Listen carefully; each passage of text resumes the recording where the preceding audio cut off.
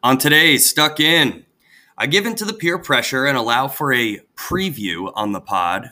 Barf. Since like 98% of international games were yet to happen in this window at time of recording. Hope you filthy animals enjoy it. A quick shout on UEFA Nations League and the road to Doha. Plus, apparently Mike Ashley is worse than an authoritarian regime that murders journalists for speaking out against them. Didn't know it was that bad, Newcastle supporters. Anyway, we've got more ground to cover than young Sam chasing Joanna through the airport. So, without further ado, let's get stuck in.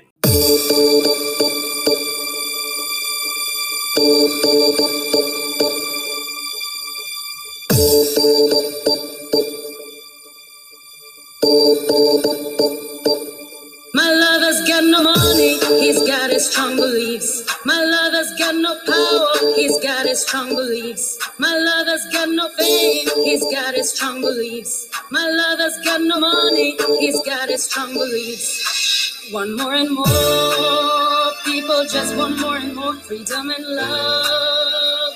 What he's looking for, want more and more, people just want more and more freedom and love.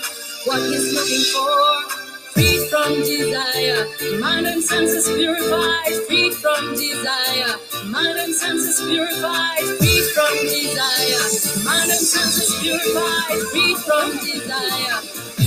Na na na na na na na na na na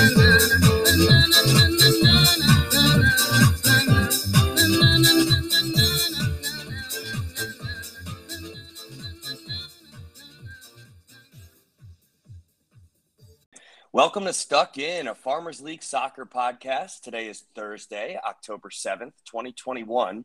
We're in yet another international window. I don't know about you, Jared, but it feels like it snuck up way too fast. And I was just getting into a groove back into the domestic competitions, but whatever, here it is. And Jared, I'm going to make this exception just this one time. You know that I am not a preview guy, but just because of the timing of recording, we have like one Asia game and a few Africa games in the books to talk about with like pretty much the entire rest of the slate starting tonight or tomorrow morning. So don't really have a choice. So there you have it. But before we get to that, some other quick international stuff not related to World Cup qualifiers. Why don't we kick it off with the first of two UEFA Nations League semifinals? By the way, a tournament that I completely forgot was happening, to be honest. But Italy 1, Spain 2. Spain moving on to the Nations League final. Yeah, it seems like most of Europe also forgot. Like even on a lot of the other media I follow, it's like people are like, wait, Nations League? Like, why are these countries not playing World Cup qualifying? Well, yeah, here we are. So Italy, 37-game unbeaten streak coming in, hosting the game. Spain kind of, a lot of their attack injured. Obviously Morata's been out for a while, a couple other guys as well. And you just kind of assume that, Italy's going to win this game and Spain comes out. And honestly, I really do have to say and I watched a good deal of this match. This is the best I've seen Spain look in a while. And I'm not going to say it's, the classic, Xavi and Iniesta kind of level, but they're passing through midfield, their attack, the amount of danger they created. I mean, they could have easily scored more than 2 goals, maybe even 4 or 5. And so it was actually really pleasant to watch Spain because it's just not it's a Spain that we got used to for those years between 2008 and 2012. And it was a kind of a little flashback to a Spain that was that good. And I think if you're a Spanish fan, if you like that kind of style, then I think that this has got to be pretty encouraging moving forward. Well, yeah, and to your point, I mean, I think everyone and their mother was probably picking Italy to win this. You mentioned the home field advantage, the winning streak, and obviously on the back of being European champions. And yeah, Spain sort of not at full strength. So for them to get a result in this, obviously great. Although you play that game 10 times, who knows what the results would be the other 9, because maybe in some alternate universe in those other worlds, Leonardo Bonucci isn't a fucking idiot, and Italy are able to play with 11 men for the entire game. Well, also, you could also say that maybe in the other worlds that Bonucci can be an idiot with the elbow and get a yellow card, but he has not been carded. I think the yellow card is the first one is really what we have to talk about here because he gets a yellow card for protesting call with the official. But, he is the captain, right? And he is allowed to go to the ref and talk. And like these guys do it all the time, right? They demonstrably get in the ref's face and they do that. And the ref literally immediately pulled out a yellow. And I thought that was a little aggressive for the captain of a team. I think that he should be afforded a little bit more Yeah, but Jared, you have no idea what did he say? Right? What did he say? But I mean, but the point, but if I guess my counter to that would be if he said something that produced a card that quickly, then you have to imagine he said something bad enough that he could have been red carded for that. Like, you know what I mean? I just don't know what the in between is of what he could have said. Well, right. So in that case, then, you know, if he did say, like, you know, fuck your mother, that, oh, Jared? Go ahead. Oh, I just got like a minute of silence, and then like I heard "fuck your mother" in my ears. So, are we here? Are we good? Yeah, I'm good. It was just no. Yeah, I got a fucking my phone ringing. I forgot to turn on Do Not Disturb. Oh, okay. Yep. No worries. All right. Again, the traveling supporters getting to see how the sausage gets made if I leave it in. Yeah, what was I going to say? Right. So yeah, he's the captain, sure. And if he goes to the referee and says something so bad straight away, I agree with you. Maybe it could have been red, but then again, wouldn't you say like, okay, I'm glad the ref like had some discretion there and only gave him the yellow, because then do you really want to ruin the game just because he says like "fuck your mother" or something like that? I mean, yeah, I guess, but at the same point, like I tend to be more on the side of like, don't give the early if it's the 50-50 call on a challenge, like yellow or red, I tend to lean more towards yellow. But when it comes to any kind of, you know, verbal abuse, I actually tend to be more on the side of fucking send these guys off straight away until they actually learn to, like, you know, show a modicum of respect towards officials. Maybe that's just, I don't know. It's weird. I guess it could go either way. But as you said, the bigger point is, though, the second foul is there's no excuse for that one. I mean, that's just so dumb. It's so needless. And we'll get to that in a sec. Yeah, we'll get to that in a second, Jared. But I just do want to say about the first yellow, just to close the loop there, is that if you're the referee and you're going to give him that yellow, like I feel like then you need to give like Marco Verratti a yellow as well. I mean, the guy's like basically showing PDA to the referee like for pretty much the entire game. I mean, this guy is so handsy with the referee. Like he's, did he take him out to dinner afterwards? Do they go on a date? It's like, all right, if you're going to give Bonucci the yellow for that, I feel like, seriously, I mean, like, isn't it a yellow card to like touch a referee or to, you know, do those types of things, right? So I feel like there's a little bit of inconsistency there. Yeah, I mean, the inherent problem is on a lot of these calls, right? If the ref really wanted to follow the letter of the law, right, it would be machine gun yellows. Like these guys would all come up to protest the call. They'd all get in your face. They'd all touch your arm or your back or whatever, and you'd literally, like, I think, didn't they do this in Spain? Like they did it for like it was like one of those like beginning of season like things, right? The point of emphasis about like going like surrounding the ref and doing the card motion and all that stuff. And the rest for the month just started going like card. Everyone goes, you can't do that. Like that's insane. Like you just booked like 9 guys or whatever. So I mean, I get it. I don't think obviously there's no easy answer to any of this, right? But again, don't put yourself in that position. Like just, I don't know. But yeah, as you said, he's an idiot. Yeah, and to that point, it's like what we've said before. Like these referees have these initiatives, and they're told to follow through on them, and they do it for the first like month or two, and then it just like goes to the wayside, et cetera. But yeah, we could probably talk on that for hours. But yeah, let's go to the second yellow, which by the way, I'm really glad actually that the referee did call this. Like, you know, you could probably go back and forth on this. I can see both sides of it or whatever. But Jared, just like on a personal level, as a fan, as a coach, like I'm just so fucking tired of these idiots who go up leading with the elbow and then act like demonstrably puzzled, like as if it's a genuine mind fuck as to why the referee's calling them for a foul and sometimes even booking them. Like this to me, this is one of those pandemics. It's like diving. It's like this, that, and the other thing that all those things that I hate about the game. Like, dude, if you lead with the elbow, in that, you don't need to lead with the elbow. You know what you're doing. Like you're either aiming to hurt or aiming to like put him off in a way that could hurt him. And I think that needs to be removed from the game. It's like, look, and I understand that sometimes there's a height thing that goes on and things, but like it seems to me that it is fairly easy that even if it requires your arms to kind of jump higher it seems easy enough to me not to elbow somebody in the side of the head. And maybe I'm not a professional player, and maybe if you're in that level, it needs to be that way, or you need to jump with everything. But it seems like I see enough guys do it without elbowing a guy in the side of the head. And when you do that, you put yourself in position where if you connect flush, which he more or less did here, right? If you glance the guy, fine, whatever, it's a foul, no way. But when you catch a guy flush, I believe that these guys have the requisite body control not to do that. So for me, I agree with you. It's easy enough. Like, yeah, it's a yellow card for me, and you've already got yourself booked, so there's no need to do it. You're 40 yards from net. You're not. It's not an imminent threat to goal. Like it's needless.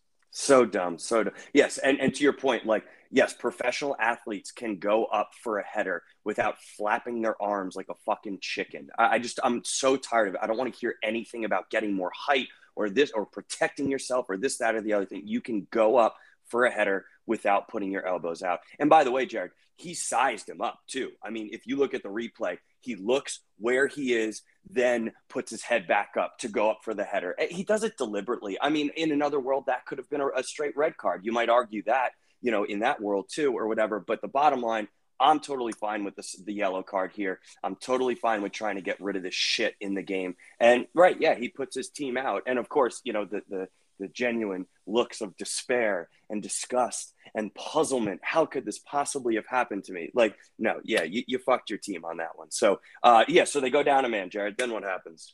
Yeah, I mean, I guess a couple nice goals from Spain. They control the game. They're able to possess. They're kind of doing that again, that classic Spain stuff. They give up a really silly goal late that should have truly never happened. I mean, it's embarrassing. You concede up a man off of your own corner kick within 10 seconds because you don't defend properly. So you get back in the game a little bit. But nonetheless, again, I think it's a big result for Spain, right? Because they got to the semis of the Euros, but there was no result there within that really made you go, hey, like they're back, right? The Switzerland game, they go to penalties. They were possibly outplayed. Even in the group stage, right, they were very underwhelming, except for that one game against like Slovakia where they scored like 5 goals or whatever, right? They couldn't beat Sweden, et cetera, et cetera. And of course, they arguably outplayed Italy in the semi, but of course they didn't get the result. So even though obviously this isn't the revenge game where this makes up for the Euros, but I think it's an important game for their process, right? As to kind of recover, to regrow. And I think that getting a result like that on the road against a team that hasn't lost in years and to play, again, pretty good football. I mean, the second goal in particular was just, I mean, like one touch, beautiful, like passing, great cross in. And again, it's what you want to see if you like Spain. And again, I think that for me as an independent European soccer, viewer, like I like when Spain's good more than I like it when Italy's good, or more than I like it when England's good. Right, stylistically speaking, right? So it was really cool. It was a fun game to watch, and as I said, as a third party, I really enjoyed watching it, and I hope that Spain can keep this up with some of their their young guys.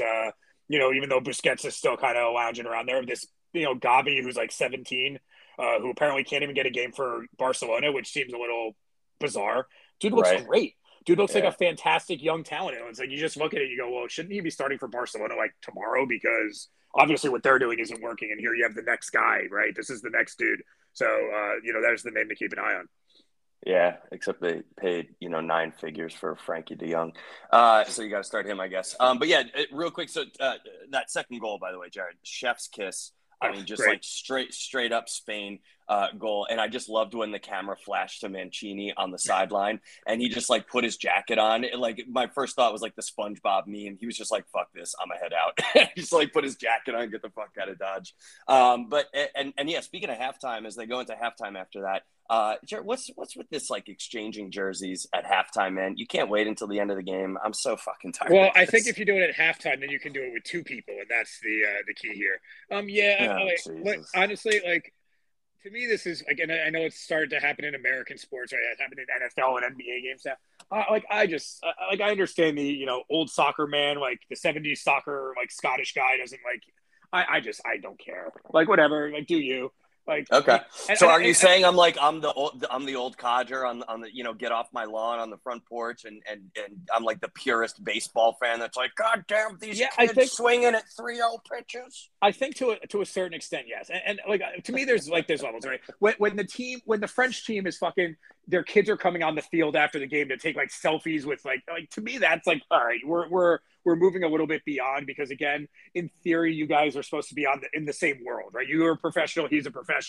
But like, the jersey thing, like what if fucking Neymar or whoever, and name a guy, it doesn't matter who, I don't know why I'm picking on him, but if fucking Sergio Busquets wants a 900 jersey collection of all these guys he's played against, like cool, like whatever. So, and if you're Spain and Italy and maybe you only get to play once or twice, and you say, hey, look, Verratti and I like known each other for 10 years, and Chiesa, like I become friends with Chiesa and I want both their shirts and there's only one, like whatever. I don't give a shit. I got you. I don't. It just to me, it's like, and you know what? By the way, this is not the World Cup. This is not the year. It's a fucking friendly. It's a glorified friendly, right? Let's not pretend. Like, look, I like watching Nations League. I think it's an interesting concept, but let's not make more of it than it is. It's a glorified friendly. So if you want to fucking change jerseys at halftime of glorified friendly, like, I can't be bothered to care about that. Fair play, Jared. It's a great argument. You are melting this old man's cold heart. Anything I can do to help. I appreciate you, buddy. All right. And of course, we're recording this before the second semifinal, France and Belgium. In the other one, Jared, anything to say on this in the interest of previews, which, again, I'm making a one-time exception for? I won't say too much about it just because, again, by the time anyone's listening to this, the game might either be happening or be over. But in a weird way, you wonder if this, we talked about, I think, after the Euros, did Belgium have one more shot left at a World Cup, or is their window closing? And it is possible that this is their last chance at winning anything. And so I think that the combination of kind of wanting to see a lot of those guys win something, combined with the any chance I have to see a little French implosion, leads me to kind of want Belgium to win. But it's a neutral site game. I don't fucking know. Which version of France is going to show up? Obviously, the big guns are there, and you'd probably peg them to win from a talent perspective. But you would have pegged Italy too, and that didn't happen. So maybe Belgium gets a win, and I think a Belgium-Spain final is probably inherently more interesting and exciting to watch. So I'm going to kind of root for that, but I don't really have a much to say tactically or how they're going to play because, again, glorified friendly and all. Yeah, exactly. No, I can't wait for this afternoon to watch. My butthole is quivering with excitement to see a French implosion, hopefully, and also on the Belgian side to see if they're going to field their one combined 100-year-old back line. Their back three of it'll be absolutely amazing if Alderweireld and Vertonghen and get call Vermaelen and just do the whole thing. Like just do it. Ignore the fact that you have guys like Boyata and everything that are like young and up and coming guys who could really use the experience. Just fucking run it back again. Dude, it's amazing. It's amazing. Okay, so we'll stay tuned for that. That'll wrap up Nations League, and then our second and last topic here in the interest of that international window. I guess we kind of like have to talk about it, and I hope you're happy, Nelson. But yes, Portugal, your world champions of futsal world champions, Portugal, which was played in like Lithuania, which is really interesting. I was checking out the Wikipedia page earlier, some fun little tidbits in there. Although, of course I have to take my dig at Portugal here. They were not very dominant. I feel like there's almost a bit of an asterisk, a little bit of a taint here on their win. They won their group, although not very convincingly. They ended the group stage with a draw against Morocco. And then they needed extra time to win both their round of 16 and quarterfinal knockout stage game, and then just eking by in penalties in the semifinal against Kazakhstan. Yes, Jared, you heard that right. Kazakhstan just seems like a pretty easy road to me. I'm going to kind of put an asterisk on that World Cup futsal title for Portugal. So I would say, in the interest of my own humor, I know this was happening. Did not follow it. Did not watch any of it. I did not research anything for this thing. But what I do know, because I saw it when it happened, is that in this tournament, the United States actually made the Futsal World Cup, which is if not the first time, is certainly a rarity. But we finished dead fucking last in the tournament on goal difference, and that goal difference, I believe the team that was second to last, at least according to the tweet I read, was the Solomon Islands. And so U.S. futsal worse than the Solomon Islands, and that's all I have to say about the Futsal World Cup. Oh my God!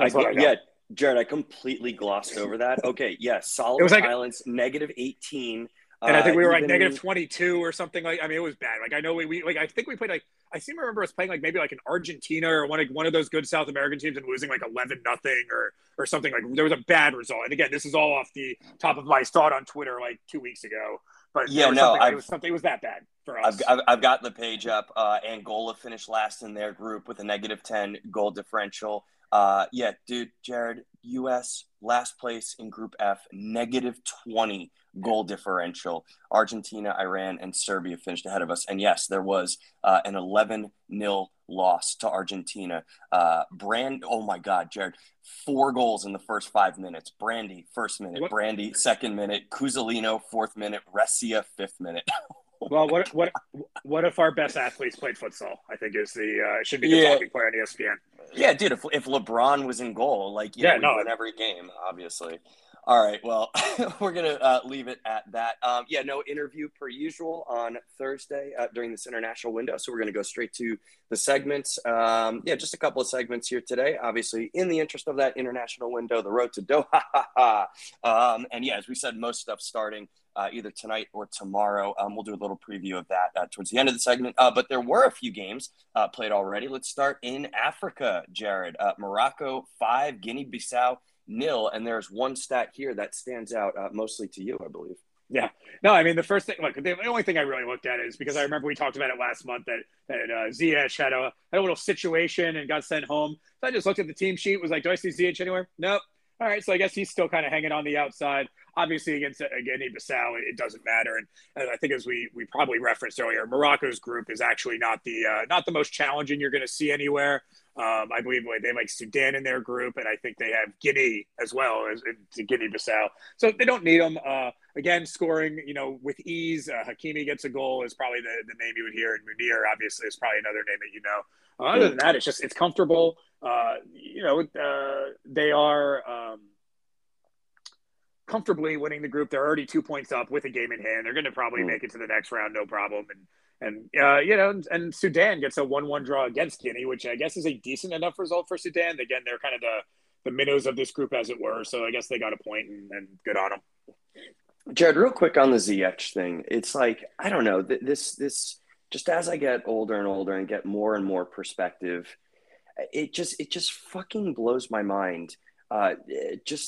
Thinking about how much talent this guy has and how much he's putting like his ego before everything else. And like, just think about how many people in the world would absolutely kill to have his talent. Like, how many Moroccans themselves were like, man, I would sell my soul to the devil to play for the national team. And this guy has got it. I mean, and not even just for the Moroccan national team, an incredible player at the top level of the club game, et cetera, et cetera.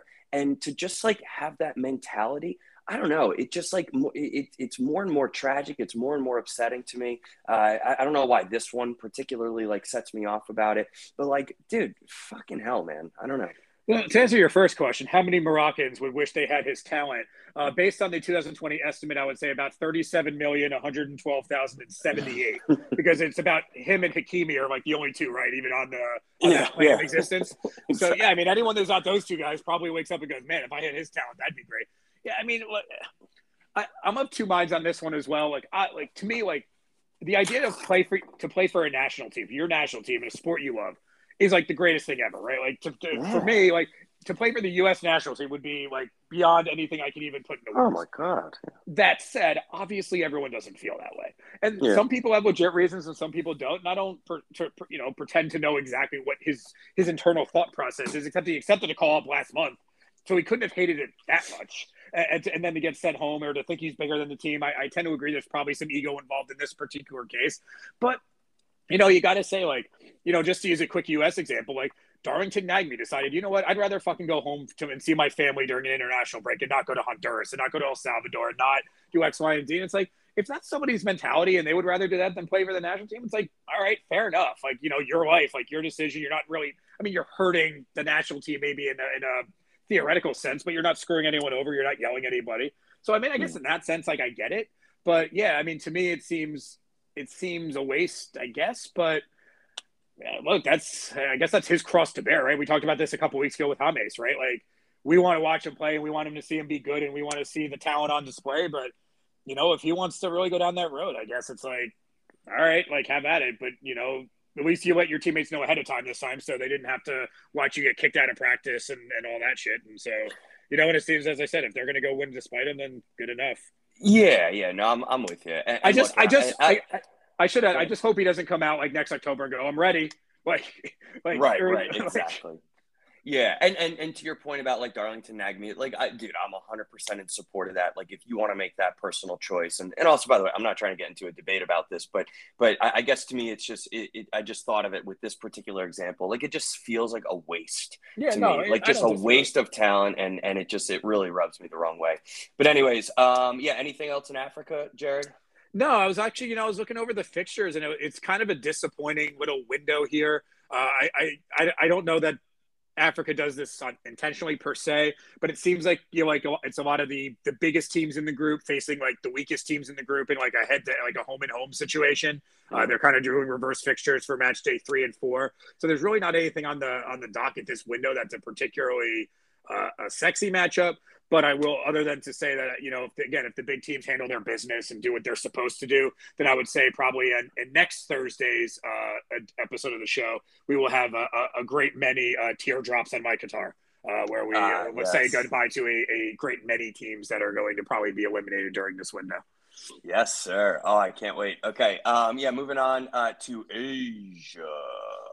We did have one game played this morning, Korea 2, Syria 1. Yeah, late Sun winner, as I guess as you would expect him to be able to pull off. These matches being played in Qatar still, due to, I guess, supposed COVID restrictions and such. So empty stadiums, kind of a very, obviously, not World Cup qualifier level, atmosphere or whatever. Some drama in the game. I want to give a little credit to Syria, right? This is a country that, again, is not a powerhouse, right? They're on paper, probably one of the worst teams to be kind of in this situation. And, they've played at Iran, though, in an empty stadium. And now they've played their away fixture at Korea, despite it being a neutral venue. And they've lost by 1 goal each time. And this is a team that usually you'd see lose by a great number of, a lot more goals. And so they've been competitive, which is good for them. Again, other than that, not too much to say about this particular window. And by the way, Jared, on that Syria point, right, and this is on the back of their last qualifying campaign, which was just like an incredible run, right, playing literally every game away from home and then actually almost getting in through the playoff, right? Yeah, and again, it's the same idea, right? They don't have home games. This is still a thing, right? I think their first home game, right, in September was played in Jordan. Again, we talked about these matches being played in Qatar. I think their next home game will also be in Jordan as well. I guess that's just where they play. And I mean, I agree they got pretty far. I know they were in the last Asian Cup. And again, like, they weren't great, but they were better than what you would expect a team in that situation to be. And I think you hit the nail on the head with, they're just in a situation where, again, there's the civil war constantly going on. They can't play at home. They are, ranked 80th, 90th in the world. So again, you're not expected to have any decent results, but they're doing more than you could expect. And I think, as you said it right, I mean, they played to try and get to 2018, and they did not qualify. They played 20 qualifying matches, and they won 9 of them. Like, that's an insane number of matches to play. As I said, again, they were competitive. I mean, they didn't get out of the group in the Asian Cup, but they were competitive. They were there. They fought hard, and so I think their last game was like a 3-2 loss to Australia. So I mean, they're competitive. And again, to your point, it's for a country in so much disrepair and so much bigger than a soccer situation, for them to actually be able to play on the road and do this is a wonder. Falling only to a Sun winner, which many clubs and countries have succumbed to. And by the way, Jared, speaking of Sun, are we still within that 2-year window, like where he would not have been available had Korea not like won like a U23 tournament randomly, like the Asia Games or something? I have no idea. I can never keep track, because it seems like every tournament with South Korea, there's like they won, they're out of military service. So I don't know. But I don't. I think it is like I think it was 2019, like before the pandemic hit. So like this is a 2-year window where they might not have had Hyunmin Sun. How does that even work? Like, I'm really curious. I need to see this happen. I don't know. I don't really need to see it happen, but like I don't know. They should just like invent tournaments, that they like win and call it even. Oh, you're good. The South Korean Cup against like the Maldives and Sri Lanka. Is that essentially what we're going with here? That's what I'm saying. All right. Anyways, anything else in Asia, Jared? I would say the big game that is going to be played again, like today as we sit here, it might be, again, depending on your viewing or listening habits, it may have already happened. It might be happening. But just the one that you probably want to keep an eye on is Japan is at Saudi Arabia. Again, this is a true road game here. That is the best tie of this particular, of today, I should say, in this round of games. And again, I think that these are two teams that probably both should qualify. But again, Japan lost that freak game at home to Oman on the first day. So even though this is a road game, and even though the Saudis are one of the better teams in the group, Japan kind of needs to make up that result, right? They need to kind of get 3 points back that they lost, and this would be their first opportunity to do it against a team that is again currently tied for first in the group. So that would probably be the sexiest matchup of the day. And other than that, again, still early days. They still have eight group games left in the group, so no eliminations coming anytime soon here. This is going to go until March, so it's early days still in Asia. All righty. We will leave Asia right there. And yes, again, begrudgingly, we'll do a couple of previews here. We'll start it off with CONMEBOL, Jared. A bunch of good fixtures tonight, actually. Everything's a good fixture in CONMEBOL, right? There aren't really bad fixtures, but it is kind of disappointing when you look at the fixture list for a day of games and you actually find one real that big game, and it's Colombia at Uruguay, right, in Montevideo. That's really the glamour tie here. You have Argentina at Paraguay, Brazil at Venezuela, Chile at Peru, Bolivia at Ecuador. So again, everything's good, right? And again, we've talked about the level of play and the reckless abandon with whichever one goes on the runs around and everything else. But again, if you're only picking one game tonight, it's got to be that Colombia-Uruguay game. And again, this is a jumbled mess of a table, right? Uruguay currently in third, Colombia currently in that playoff position. So either way, right, it's a massive result. But again, if Brazil can win, if Argentina can win, and even if Ecuador, again, who's been very good and currently in fourth place can win, you might start seeing a little bit of separation here. Again, Ecuador, hosting Bolivia, which again is the easiest fixture one can have, right? Bolivia is the weakest team and they're at home. So again, if the teams that are in the top 4 or 5 spots can all get wins, we might actually see a little bit of separation. And it would really put those, again, like your Chiles and your Perus who are on the outside looking in, it would really put them on the back burner. So even though there's not a sexy slate of games tonight, I would say it's a very, very important one. Well, yeah, speaking of Peru and Chile, that's the game I'm keeping my eye on because Paraguay in 6th place with 11 points playing Argentina, going to probably get 0 from that. And if Peru can beat Chile, and this is a hat tip to our boy Roberto, my Peruvian guest, I think that puts them back in the mix, potentially for that playoff spot, maybe even top 4. And, dude, if Chile are on 7 points after 10 matches, I mean, dude, you just have to say it's not looking good for them. I mean, to use the wrestling parlance, right? This is a loser leaves town match. If this game ends in a result, a win and a loss, the team that loses this game is cooked. And if they draw, you could also argue that both of them are really in bad shape. So especially if Colombia somehow upsets or gets the result against Uruguay, right? Because that would mean that they would be good 6-7 points out, with traffic in the way. And so I mean, I think you've probably talked me into it. Where when it talks about the importance of the game, right, Peru, Chile might be a bigger deal, but of course, purely aesthetically, you would say Colombia, Uruguay. But again, it's an important night, even though after this, there's still 8 games to go. Right. Okay. We're going to leave CONMEBOL right there. Let's move on to, I don't know. What do you think, Jared? Oh, let's go CONCACAF. How about that? Let's dive right into it. Yeah, I mean, I guess we'll save the U.S. probably for last, but other than that, you would say Mexico, Canada again is the premier tie in Mexico City.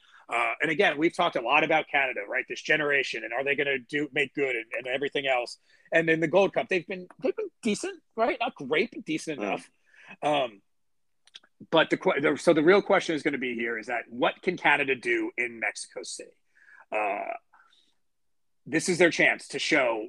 And if they can get a result, because Mexico, again, has not been great. They've gotten results, but they were not great in that first window. So if Canada can even get a draw or anything like that, then you're really looking at it. Them putting the stamp down is we're the third team, right? If we want to say Mexico and the U.S. are the top 2, we're the third one. Costa Rica has been struggling, et cetera, et cetera. So this is that great chance for them. Panama at El Salvador. Panama had probably the most surprisingly good window of the first round, sitting on 5 points as well. Tied with the U.S. and Canada. They're at El Salvador. Again, a winnable game for them. And if they want to be it, again, if they want to fight with Canada, if they want to even fight with maybe the U.S. or Mexico, if we slip a little bit, this is a big result for them to get. We also have Costa Rica at Honduras. And again, Costa Rica was probably the most disappointing team of the first round. And so again, it's a road game. It's a tough road game. And they're both on 2 points. They're both 3 points out of 4th place. So again, they're both going to need a result there as early as it is, which leads us again, finally to Jamaica at the U.S. in Austin. And as I mentioned to you the other day offline, it seems to me that despite the fact that Jamaica was in last place in the first round, after the first round, and only had 1 draw to their name, even though they really need the points, we're kind of possibly getting the sense that they are looking at a home game against Canada and a game against Honduras, and they are possibly not putting their best foot forward tonight. There's a long list of players that they've said are not playing, including Mikel Antonio, I believe including Leon Bailey as well. And it might just be a case where they're just saying, hey, look, we need 6 points out of Canada, or maybe at least 4 points out of Canada and Honduras, maybe if not 6, and maybe we're just not getting points at the U.S. Yeah, you use the word possibly. I think it's like 100% incontrovertibly true. I mean, the list is like 7 or 8 players. Yeah, 2 key ones that you named right there. But I mean, yeah, they're mailing this one in, and I mean, the U.S. at home in a great soccer crazy city against the worst team in the group without their players. I mean, this is as close to like an automatic 3 points as you can get, right? I don't want to jinx it. I don't want to jinx it, but you have to. Yeah.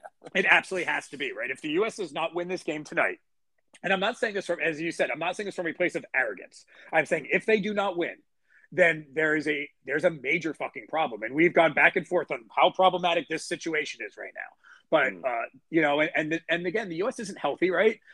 Pulisic, not there. Reyna, not there. Brooks, not there. So you're still relying on young guys. You're going to rely on a center back tonight that is either way is not experienced in World Cup qualifying, because I would assume Miles Robinson is going to start. Who starts next to him? Is it Chris Richards, who has never played a World Cup qualifier? Is it Mark McKenzie, who has never played a World Cup qualifier? Is it Walker Zimmerman, who I'm fairly confident has not played a World Cup qualifier? So either way, you're going to have a new center back in there. Your outside backs will have a little bit more experience than that. The question is Musa, who's finally in camp, is he going to get run if that would be his first World Cup qualifier? So even though we talked about that first window being a time to blood everybody, right, to kind of get our feet wet, there's still possibility that 4 or 5 starters tonight are not going to have much more than a game or 2 of World Cup qualifying experience. So hopefully the moment's not too big. Hopefully we get to see Pepe up top again. I think most U.S. fans probably want to see that. I think it makes the most sense. I think you start Pepe tonight. I think you probably start Zardes in Panama, just in terms of kind of load management and the road atmosphere. Obviously relying on Adams to hold it down. And I guess the big question, which we haven't said, is how does Weston McKennie fit in here? What are your thoughts on that? Yeah, I mean, for me, again, it's like you give the guy a second chance, and like it appears that he has repented. It appears that Greg has held his feet to the fire and obviously imposed those logical consequences on him. But like, I mean, for crying out loud, like this is the real world, and we're men here, and there's a lot at stake, et cetera, et cetera. And I think we can put that stuff behind us and say, okay, that was that. This is now. Get him back into the setup. Now, if he fucks up again in one way, it's got to be over. It's like for a while. Then it's over for a while. But like this is your second chance, and now go out there and prove it. And yes, I think he deserves that opportunity to get back into the starting lineup. I'm right there with him. I would love to see Musa with McKennie and Tyler Adams. That would just be a dream. Dude, absolute dream. And then throw a little Aronson and Weah up there. Oh, this lineup could just be like just so sexy tonight for our purposes. Absolutely, man. And you said Pepe is your 9 for this game? I would do it at home, right? If he got on the road, had a big result. And I think when you go to Panama, I think you're going to want like that Zardes. And I understand Pepe did it at Honduras, so I'm not saying he can't. But I think if you're going to kind of rotate a little bit, I'd rather Zardes play on the road and Pepe play at home. The only other note I will say before I ask you one last question about this is, by the way, the U.S. is the youngest national team in the world for this window. All confederations of every team that called in a national team for World Cup qualifiers, right? So European teams, Asian teams, African teams, whatever. The U.S. is the youngest national team in the world. And like, I mean, if you look at the roster, it's, and like, I don't even know what that would look like if you took the goalies out, but I mean, just so many guys under the age of 24, 23, et cetera, et cetera. 7 defenders under the age of 24. 5 midfielders under the age of 23 and 4 attackers under the age of 21. And so, again, super young. So that's a big thing. And the last question I will ask you, because I think it's probably one of the big questions we've also had in this window. Which, by the way, Jared, I do love it. The youth, man, play the kids. Play the fucking kids. I love it. That is a great stat. But yeah. Here is the $1 million question for the entire window, though. And that is, if you are Greg Berhalter and you are the manager of the U.S. and you are still need at least probably 6 to 7 points in this window to keep your feet off the flame, who is your goalie for these 3 matches? Is it one player? Is it a rotation? What are you doing in net? Because I think this is where I think we're his toughest decision may be, even though I think we're probably okay either way. Okay, great question. I'm guessing he's called. I actually haven't looked at the It's list. Stephen. It's Stephen or Turner Stephen is the Turner. Yeah, okay, and Sean Johnson, who is the obviously the veteran or whatever. But who are you starting, Stephen or Turner? Yeah, I'd be comfortable with Stephen against Jamaica. But to be honest, like, who do I trust more? Like in a difficult away game at like Panama or whatever. I think I'd probably go Matt Turner right now. Okay. Yeah, it's a good question. I think you could go either way, and so I think that's kind of the lineup decision among all that I'm waiting with bated breath for tonight, because I think that's going to say a lot about where we are going in the in the near future. Yeah, no, I'm with you. I look, I still think Stefan is probably number one, like in theory. The problem is just between the injuries and the COVID and being the number two at City and barely playing, a couple of minutes here and there. Turner's in form, certainly. Yeah, in practice, he probably is the number two U.S. keeper. Again, in theory, philosophically, and as a Maryland guy, by the way, as a Terp, I have him as number one, but like for practical purposes, I'm probably going with Turner, man. If we need a result, he's just, like you said, he's in form. Oh, well, we shall see tonight. We shall. And right, so CONMEBOL and CONCACAF starts tonight, and we'll wrap up with the one group that starts actually tomorrow, and that would be UEFA. We mentioned a couple European results. Of course, those were Nations League games. So, UEFA qualifying starting tomorrow, Jared. Anything real quick on your radar? Yeah, I mean, I'm not necessarily looking at particular matches. I think to the point about previewing, we could spend an hour just going over what could be happening in this window. But again, these are groups that have 3-4 games left, right? And so again, kind of what I said about Africa is going to be the case here. I think by the end of next week, obviously, we're going to have a epic shit ton of teams that have been eliminated, right? Because there's only been maybe 4 or 5 teams that have been eliminated so far. Even some of your Andorras are technically still alive for the World Cup. That is not going to be the case a week from now. But again, we've talked at length about all these groups. We look at the Croatia-Russia kind of group right there where they're tied for the lead. Talking about the Netherlands and Norway tied for a group lead. Scotland, Israel, and Austria all fighting for second behind Denmark in a group. So, I mean, you could go through every group and be like, hey, here's the interesting thing to look at. But, and again, for the purposes of time, I think it's easier just to kind of look back in the middle of it. And as we keep going, what's kind of happened. But there's a lot going on. And again, this is when it's really getting close. And again, none of these teams have qualified directly yet. There's been no team that has qualified in Europe yet. It could happen this window, probably will happen this window. So, even again, if you're Denmark, right, you're still playing, I don't even know. I think they're playing at Moldova tomorrow or Saturday. If you win, you probably clinch a World Cup spot or you get really fucking close. So is that game sexy? No, of course not. But it's important, damn straight. So, I think it's just one of those things where instead of micromanaging, we just kind of look at especially the first round of games and then kind of reassess. All right, fair play. And yeah, as you said, we're going to set our sights on next week's episodes, Monday, Thursday, where we will have plenty of teardrops on my guitar. So much. And by the way, we'll have to workshop when teams do qualify what that might be called. But anyways, that is your preview. That's your wrap up of the road to Doha. And to be honest, I feel like Billy Mack in Love Actually right now, just kind of begrudgingly and disgustedly doing a Christmas song just because the people want it. And that's going to be my last shout for how much I begrudgingly did that preview there, Jared. That's a one-off, folks. All right, and let's go to the own goal of the day. As your gracious host, Jared, as always, I will allow you to go first. Yeah, I'm just going to kind of throw back in there the apparent Saudi Newcastle takeover. I guess today is back on because they settled the lawsuits with beIN and and legalese. And again, now we're back to the idea of a genocidal government taking over my favorite football club, which is not ideal. Apparently, even Amnesty International has gotten involved and is begging the Premier League not to let it happen because it's they're human rights abusers. And so any day where a team you love is going to be taken over by serial killers and genocidists and human rights abusers, it's not a good day. But I don't know, maybe when they sign a striker for £60 million, I will feel differently. I don't know. I highly doubt that, Jared. I feel it's so bad. Your moral compass is too strong. It's so bad. It's so miserable. Why? Can't they, what? Can't we just get a fucking rich oil Russian billionaire like Chelsea, who's also a bad dude, but not as bad a dude? Is it that bad? Like, is it that hard? Like, Elon Musk, can't he do it?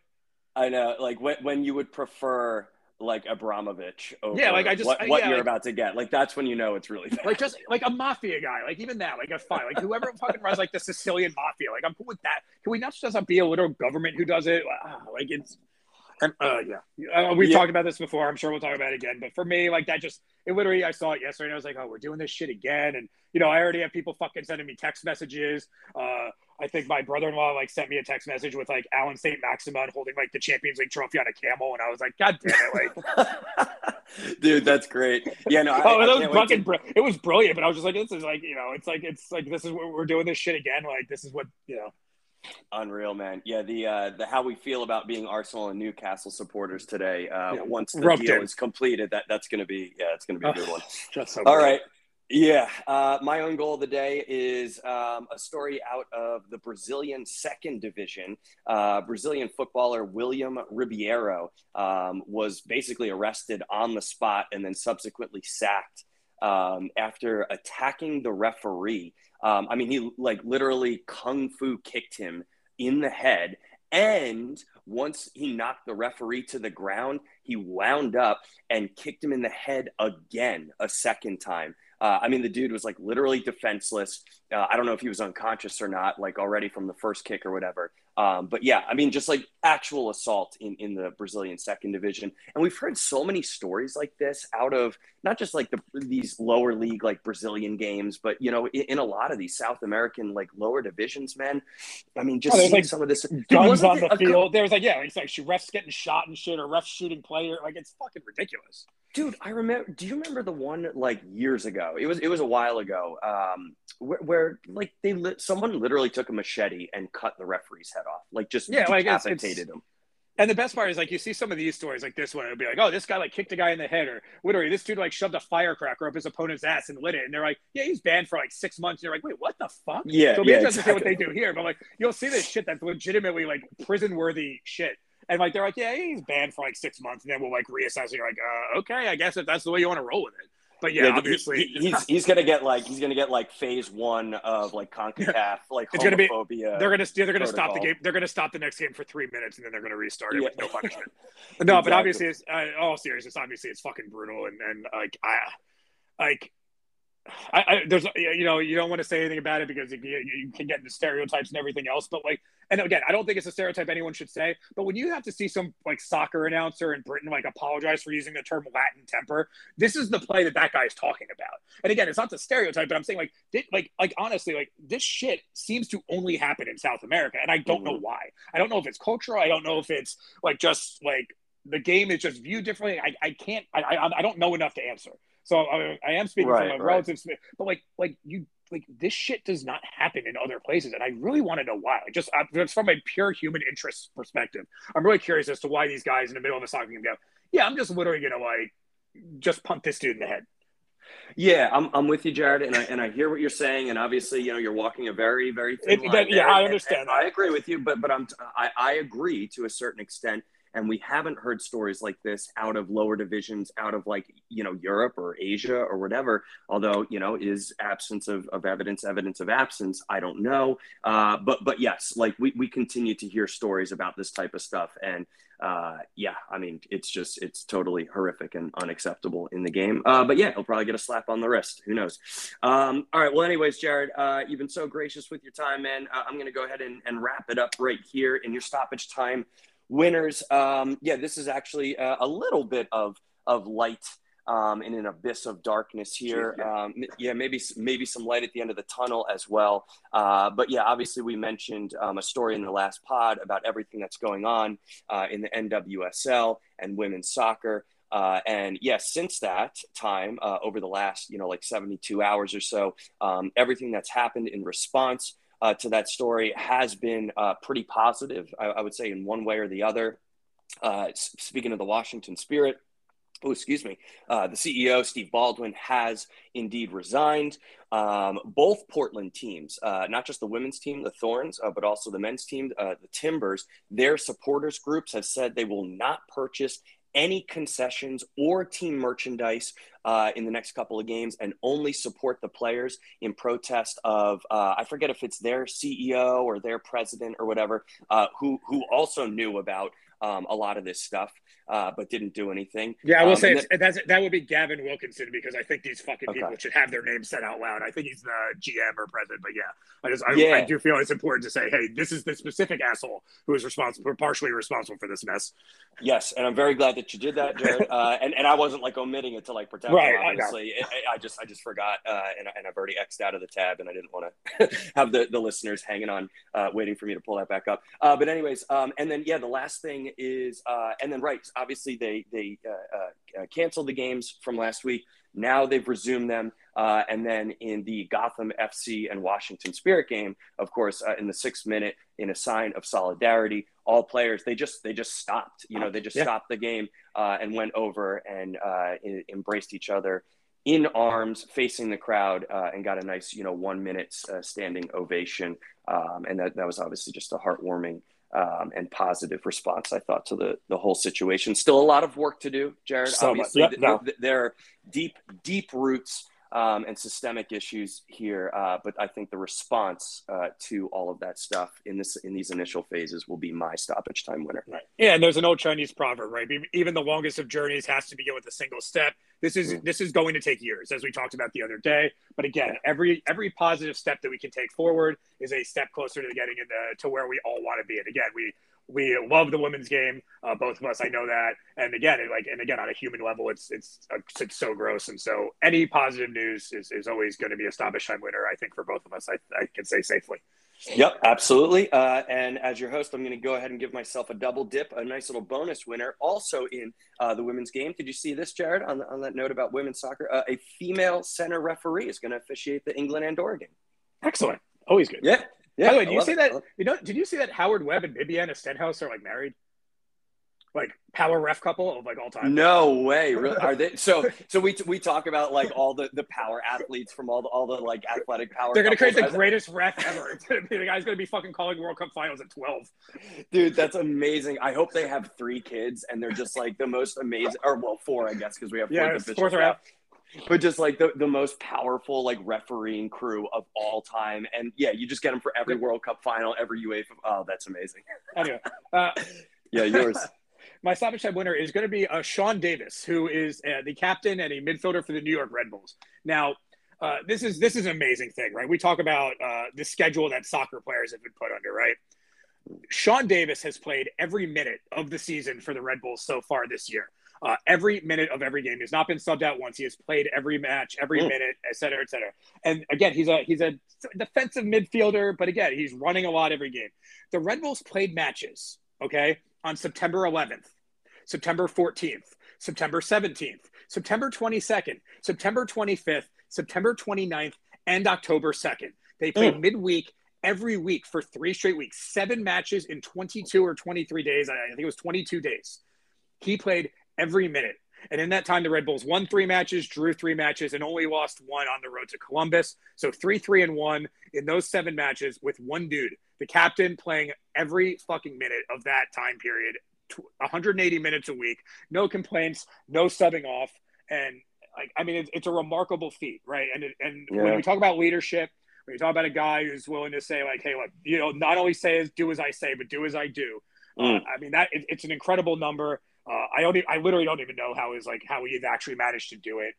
And by the way, MLS does have off for the international break, but the Red Bulls don't, because they had a game postponed due to weather earlier this year. So they are actually playing on Saturday as well. So he doesn't even get the 2 weeks off that most of MLS get. A week off at least, right? We finally got a week off for the Red Bulls. First time they haven't played midweek in weeks. But just when you talk about like the pros pro, right? The guy who's never, he's not a scorer. He's a defensive guy. He's a gritty midfielder. And just to put that many miles on your fucking legs and to not only survive, but to not even have a noticeable dip in form is an incredible feat of athletic ability. So he gets my stoppage time winner. No, love it, Jared. And just after hearing you read off that list of fixtures right there, like I'm exhausted just listening to that. I can't imagine how you could play in all those games. He's like, I guess, an American Pedri almost. Yeah, like as an American, as a Red Bulls fan, it's fucking hard to like. It's exhausting to watch. Like, oh my god, they play again. Like, oh my, and you know, Yeah. I have tickets to Red Bulls. Like, oh wait, they have another fucking home game on a Wednesday. Like, Jesus Christ. Like, so I mean, it's been hot and heavy. You know, and again, and he's survived it all. So good on him. Yeah, good on him. Great stoppage time winner. And in what is becoming quickly a tradition of this podcast, you probably heard my dog bark at me just a few seconds ago. Once again, yelling at me. It's time to go for the walk. So I'm going to go ahead and end the podcast right there. Again, Jared, you've been so gracious with your time. Thank you. And to the traveling supporters, thank you for listening. We appreciate you guys. No marketing, no social media. So if you were mildly entertained, please tell a friend and spread the love. Godspeed. Vaya con Dios. And cheers, y'all. Bye-bye. I feel it in my fingers. In my fingers. I feel it in my toes. Feel it in my toes. Yeah. Love is all around. Oh, fuck. Wank like a shitting ass head and hole. Start again.